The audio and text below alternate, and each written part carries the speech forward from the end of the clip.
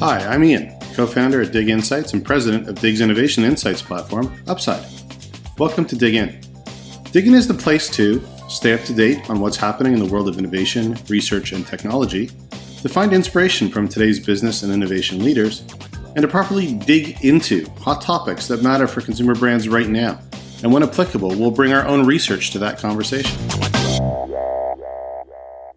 Welcome back to this week's episode of Dig In. I'm excited to have Eric Chu with us today. He's the Director of Research and Industry Insights at Interac. Today, we're going to talk about the payment industry at large, the trends that he's seeing impact the space, and how the industry is responding to those trends. And we're also going to touch on how all of this impacts his role in research and industry insights. Eric, thank you so much for joining me. Hi, Megan. How are you doing today? Yeah, I'm good. How are you? Great. Awesome. Do you mind kicking us off by just telling us a little bit about what you do at Interac? And I believe there are 4 teams that make up your sort of wider department. I'd love to learn a little bit about that structure. Yeah, sure. So I'm part of a group called in short, CDO, or Chief Data Office. We report into Chief Data Officer, and we're part of a larger tech and ops group within Interac. So within CDO, we have 4 teams. Our department overall is about, I lose track because we have some part-timers, but about 35 to 40 people. As I said, part of those are part-time, and that's because half our team is made up of fraud analytics and fraud operations. So what they do is, as the name suggests, fight fraud. And since the fraudsters are at work 24 hours a day, we actually have a group of part-timers who work 24/7 every day of the year, doing their job, trying to flag fraudulent transactions. So that's a big part of our use of data and analytics at Interac. The other half of CDO is comprised of what I do, which is market research, which is in charge of looking at external data relevant to running the business. And then 2 other groups, which are tasked with looking at the internal data that we generate. So we're a payments company. We generate billions of transactions every year, and therefore have billions of data points that we can leverage. So there's a group called Advanced Analytics, which does research into those transactions to look at trends and all that. And another group, which is business intelligence, BI. So they are tasked with keeping track of our business in the form of dashboards, things like that, to really keep us on track. So those are the 4 broad groups. And I'm, of course, part of the market research group. Really interesting. I mean, it's always interesting to hear how different companies kind of approach the data and analytics space. I think what's interesting about your background is that you actually started out in marketing at Interac. Yes, yeah, I did. So you made the transition into, I guess, a more specific area. Research and marketing are very interconnected. But how do you feel like that background in marketing kind of impacts the work that you do today? Yeah, I think it definitely does. So my marketing background, I think, really helps me in terms of, well, firstly, it helps in terms of empathy. So one of my biggest internal clients and users of the data and trends and insights that I generate is, of course, the marketing and communications group. So they are always coming to me to look for insights that can help them, up their game in terms of marketing and communications. And I have a lot of empathy for what they do. And I like to think that's partly my marketing background, having been a user of this data and insights, that I have a really good understanding of how it's used and how it's not used or should not be used.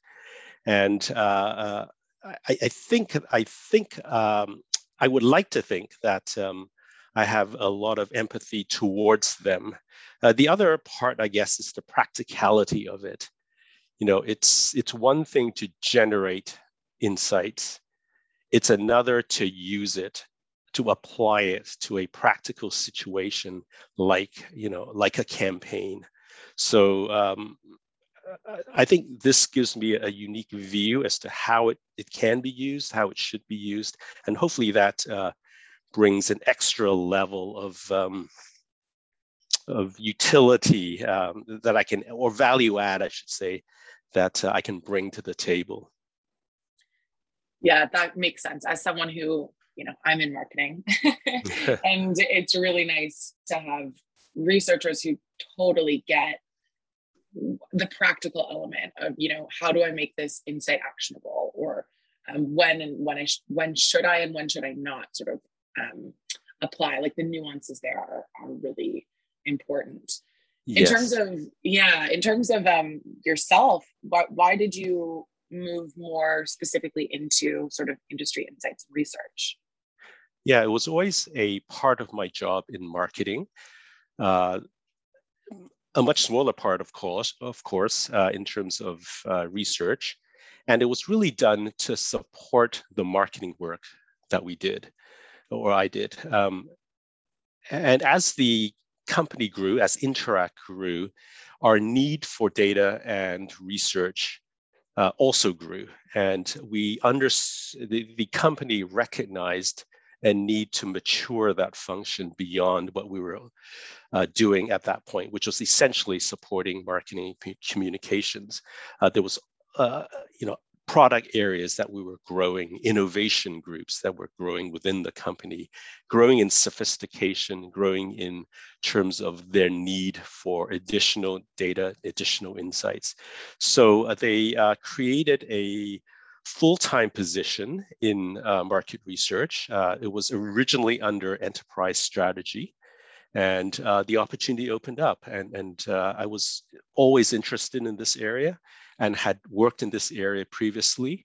And so it was, I thought, a really good move for myself to go into that area, and I'm really glad I did. Amazing. There's something interesting about, and I guess that's the way that CDO kind of started, right? Is that when the company sort of matured and understood? Is that when your sort of department became a thing? Yeah, exactly. So okay. Exactly, it wasn't a thing before. The technical term, a thing. That's right. That's right. So we had always done fraud analytics. That's always a very important component of running a payments network.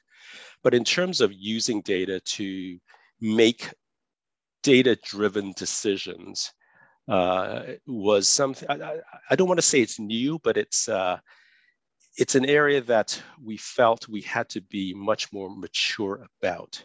Yes.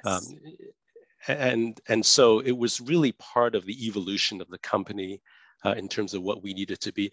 I guess the other part is not everyone is aware, but Interac Corp used to be Interac Association. So we used to be a nonprofit association comprised of members like the banks and acquirers that are part of that network. So as we transitioned out of being an association on a nonprofit basis to being a corporation with a for-profit mandate, the needs of the business grew and matured as well along with it. So I think the growth of the CDO group is in part related to the overall growth and transition of the company as a whole. That makes sense. And I had no idea. I did not know that it went from an association to a corporation. That makes a lot of sense. When we think about the other data or the analytics that your team are working with, it's often, we talk about how market research and the insights that you're generating in analytics, like it can be tricky to kind of mesh those two things. Is that something that you've experienced within Interac or within your role? Oh yeah, definitely. As I mentioned at the top, we generate billions of dollars, the billions of transactions every year. So it's a very rich data set to analyze and to pull trends from. But unfortunately, it also has its limitations because it is transactions based. So what I do is on the market research side is to put a human, I shouldn't say human face, um, some kind of human dimension to those transactions. In other words, who are the people using it, generating these transactions? Uh, Everything down to the very basics, like basic demographic information, gender, age, income, all those different things, all the way, up to attitudes and behaviors that influence how they spend and how they pay. Marrying those two together, the transaction and the human information, is not easy at all, especially for a payments network like Interac, because we're the middle guys between a bank, which has information about their consumers, and merchants who have information about shoppers. Uh, Being the payments network in the middle, we only see the transactions. So we have no insight into actually who is who are, who actually made that transaction and what was it for. So when we try to marry those two together in terms of understanding the human behind the transaction, it's a very tricky exercise. And if there's any advice I would give, is that do it with caution and do it with rigor, because it's very easy to force. There's a lot of promise with the merging of those two data sets. So there's a lot of theoretical value that you can generate from it. But to actually do it in practice is actually very tricky. And if we don't exercise, excuse me, the necessary caution and rigor, you can come up with insights that are basically incorrect or misleading. So I think it's very important that we do it cautiously. Yeah, that's so interesting because it's also such a growing space. I mean, the insights world, it's not now, it's been happening for years, but it's growing to mean so many different things. Like research means so many different things. Like analytics means so many different things. It's broadening in scope. And I think that trickiness of meshing the data or using different data sets and types of data to inform one another is something that so many different industries are wrestling with. So it's always good to hear from someone like yourself kind of how you guys are doing that. Yeah, the other, I guess, tricky thing about it is people trained in these disciplines don't necessarily have a full understanding of the big picture. So someone who's trained in analytics may have a certain view to the world and to data, and people who are trained in market research may have a different one.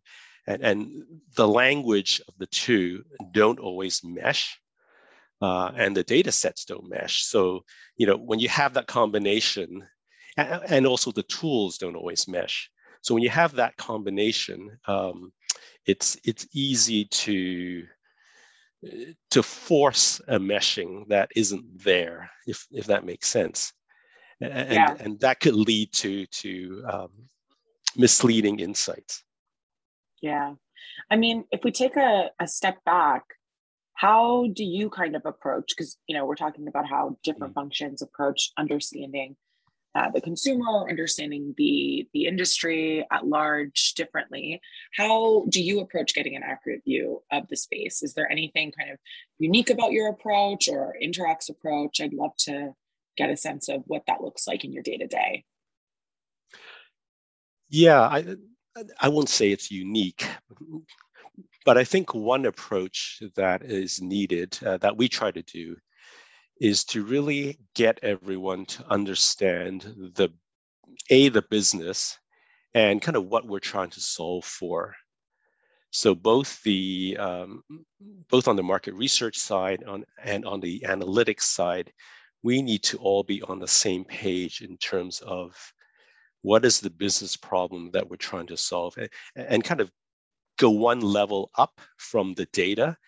Don't get lost in the data and really understand the business problem that we're trying to address with the work that we're doing. And if we have a kind of common understanding of that, I think that goes a long way to solving the problems and understanding, what we can and cannot do with the different data sets. And what kind of projects or methodologies do you use to, help people get a sense of the market? Yeah. So one of probably my biggest projects every year is to conduct a payments diary that we do with Dig Insights. And that's a very important piece of work that we do, and pretty unique in the industry. Very few people or very few companies do payments diaries. It's quite an expensive and rigorous exercise, but we feel well worth the extra effort. So payments diaries, you get consumers to keep track of their spending and payments, in our case, over a 7-day period. And I think the insight that we generate from this is really helpful in kind of better understanding the transactions or the transaction trends that we see on the analytics side. Because we have a data set of transactions from the payments diary, and that can be used and leveraged against the transactions data set we see in our network data. So it's not just looking at consumers and understanding them from a survey perspective, where you get a lot of survey data, but it's also as a part of this, because we are generating also transactional data from the payments diary, we can look at it in a much more one-to-one relationship. So that's been really helpful for us, and one of our primary, I guess, tools for generating additional insights and kind of meshing the two together. Yeah, I can imagine it being really hard if I was filling out a survey to recall like how I paid for something, or how much something costs, or anything like that. So I guess that diary aspect is crucial. Yeah, and in fact, it's that's precisely the reason why we do it. People are just not very reliable in remembering how they spend and how they pay. And in particular, one of the biggest trends that we see in payments is, of course, the move away from cash. And to measure cash share accurately and reliably, we really do need to turn to payments diaries. And that's because people pay their most insignificant transactions on cash. Your cup of coffee in the morning, maybe when people were on public transit, paying for public transit with cash. These are the small kind of everyday payments that people forget about when they answer a survey. And as a result, what we found before we started doing these diaries is that consumers vastly underestimate the amount of cash that they use in a typical day.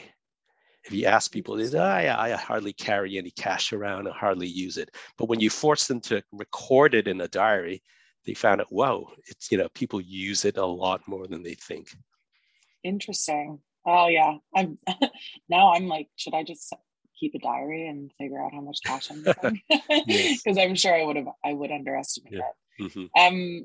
Okay, so you've been running these payment diaries for a little while. I was going to ask a little bit about how your approach to understanding industry insights has maybe changed over the last few years, but do you feel like it has? Have you need to update the way that you understand the market because of, I don't know, changes in the way that people are paying or anything else going on in adjacent industries? Yeah, definitely.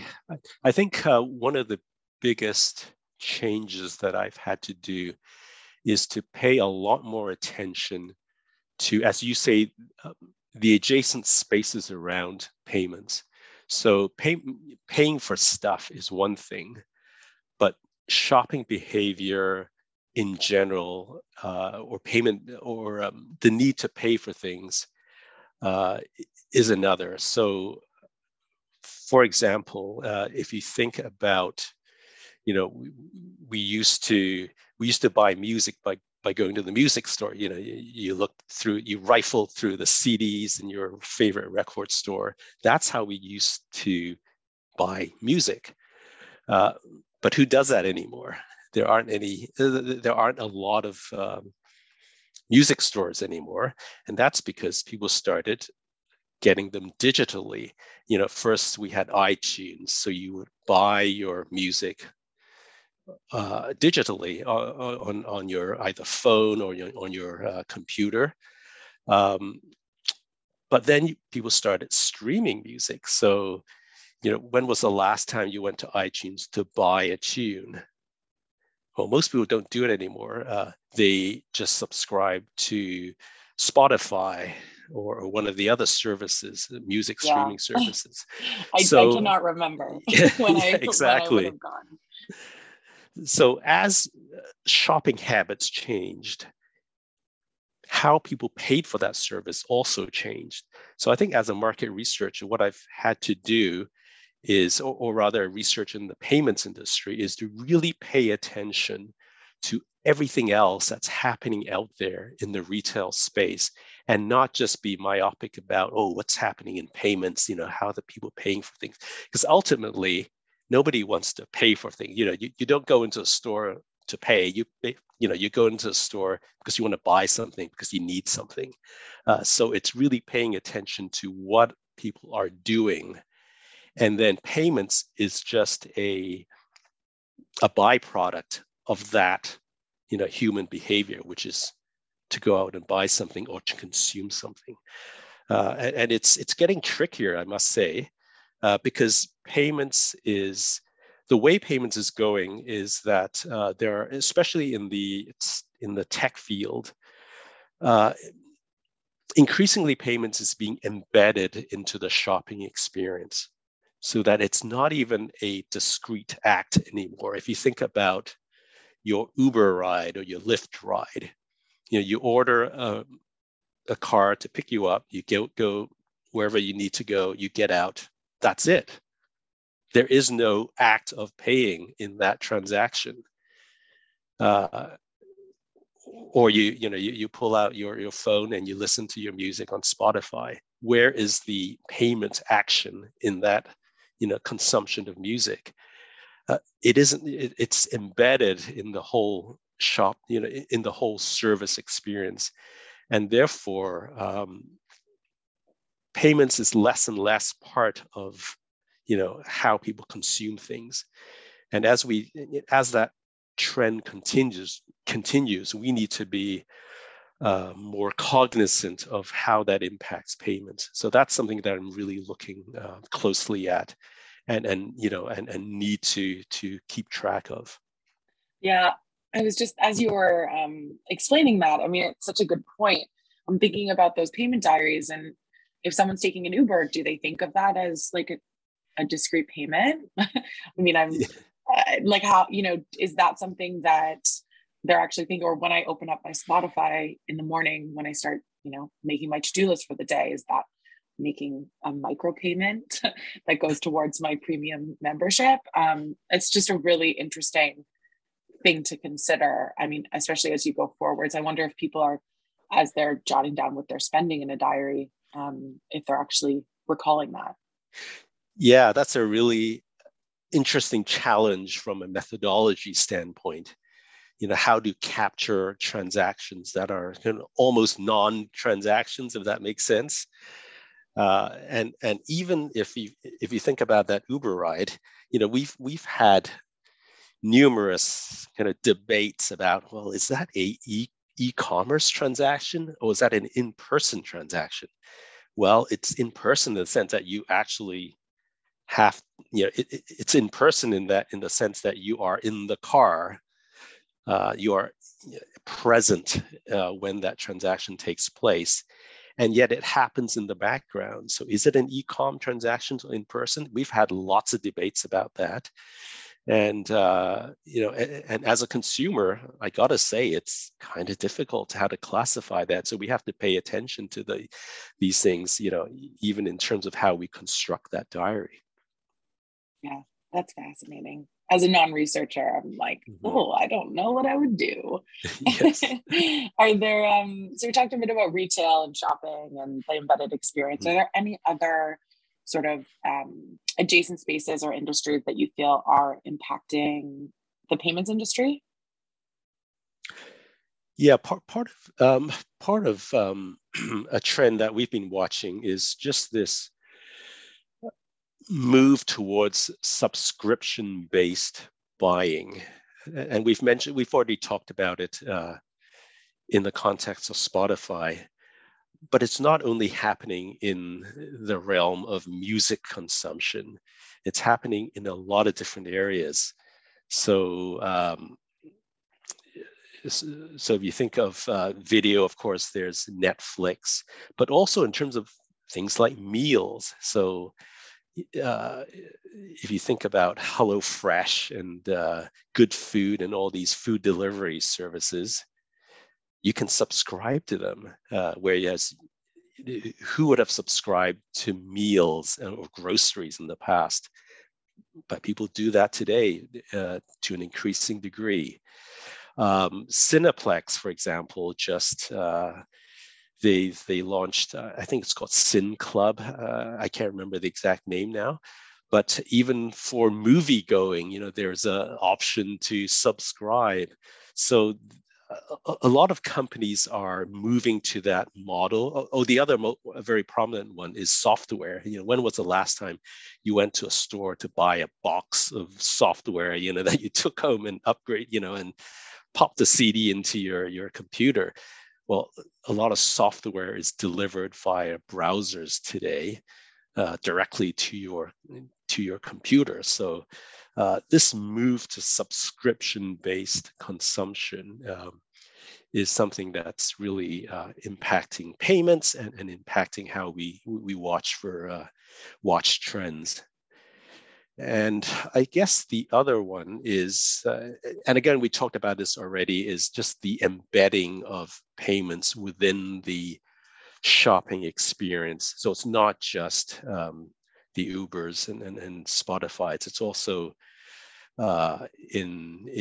so in the US, the most prominent is Amazon Go, but only in the past week, I think I saw this news story. There's this new startup in Toronto where it was a convenience store where you go in and you pick up your groceries and you leave without having to pay. And I think 7-Eleven is experimenting with this as well.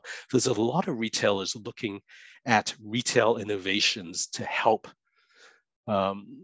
shoppers make their shopping experience less or more seamless, and Yeah. payments is part of that, making it more convenient for them. Interesting. Yeah, it's like, so I guess in that situation, would you be like scanning your groceries in as you're picking them up? How does that work? Yeah, for that startup, that it was a news story on TV, and for 7-Eleven, I believe that's exactly what you do. You have an app and you scan your items as you go, and then you scan your phone as you leave, and that takes care of your purchases. In the case of Amazon Go, they've even gone one step further, and you go in, you pick up what you need, and you leave. You don't even need to pull out your phone. So they've incorporated technologies to keep track of that as part of the shopping. It's so cool. Yeah. Amazing. So we've only got a few minutes left. I wanted to touch a little bit on, what your view is specifically on how these external pressures and changes are going to change the payment industry. So we've talked about, what those are, but what does that actually mean for for the payments industry, in your opinion? Yeah, so what it means for the payments industry is that we have to be increasingly adaptive to these new retail innovations that are happening. So how do we keep abreast of these developments? So I think as a payments industry, we can be both enabling and following, both at the same time. So I think we need to ensure that we have the options in place to enable retailers to go where they need to go. So, as they develop these innovations, we need to have the payments options in the background for them to adopt, so that these innovations can take place, so that payments doesn't become a bottleneck in that, in that innovation process. But I think we can also be a leader there as well, in the sense of creating products and services that enable innovations in the retail space. So we're actually leading in terms of creating possibilities so that retailers and other providers can kind of bring their innovations along, and it opens up certain channels and certain options for them as well. That's cool. Is there anything that springs to mind in terms of how you could be leading or helping retailers continue to innovate? Anything you guys are developing or anything you've got your eye on? Yeah, so there's one area that's actually not even in the consumer area. So just this past August, we launched Interac e-transfer for business. So it's, e-transfer is a very well established in Canada. It's one of the main ways that Canadians exchange and move money between accounts. And we've really replaced checks as the go-to method of doing that, in the past 10 years especially. So we've seen exponential growth in e-transfer, especially accelerated during the pandemic. We introduced a enhanced business version of e-transfer, and I think it has the potential to transform B2B payments, how companies pay each other, how companies pay their employees, etc. So it's really opened up a brand new option for them that the consumer version of e-transfer wasn't quite meeting the needs of. So that's one example of an area that we're continuing to innovate with, and that's in the corporate payment space. So it's not just about consumers anymore. Very cool. All right, Eric, this was a pleasure. Thank you so much for taking the time to chat with us. Any last notes or anything you want to leave the listeners with? No, this has been great, Megan. Thank you very much for the opportunity. Awesome. We'll be back next week. For now, I will say goodbye. Thanks so much, Eric. Talk to you soon. Thank you. Bye-bye. Thanks for joining us for this week's episode of Dig In. If you want more information about Dig Insights or Upside, please check us out on LinkedIn or at our websites at diginsights.com or upside.com. If you have any ideas for future episodes or would like to be a guest, please feel free to direct message me through the LinkedIn app.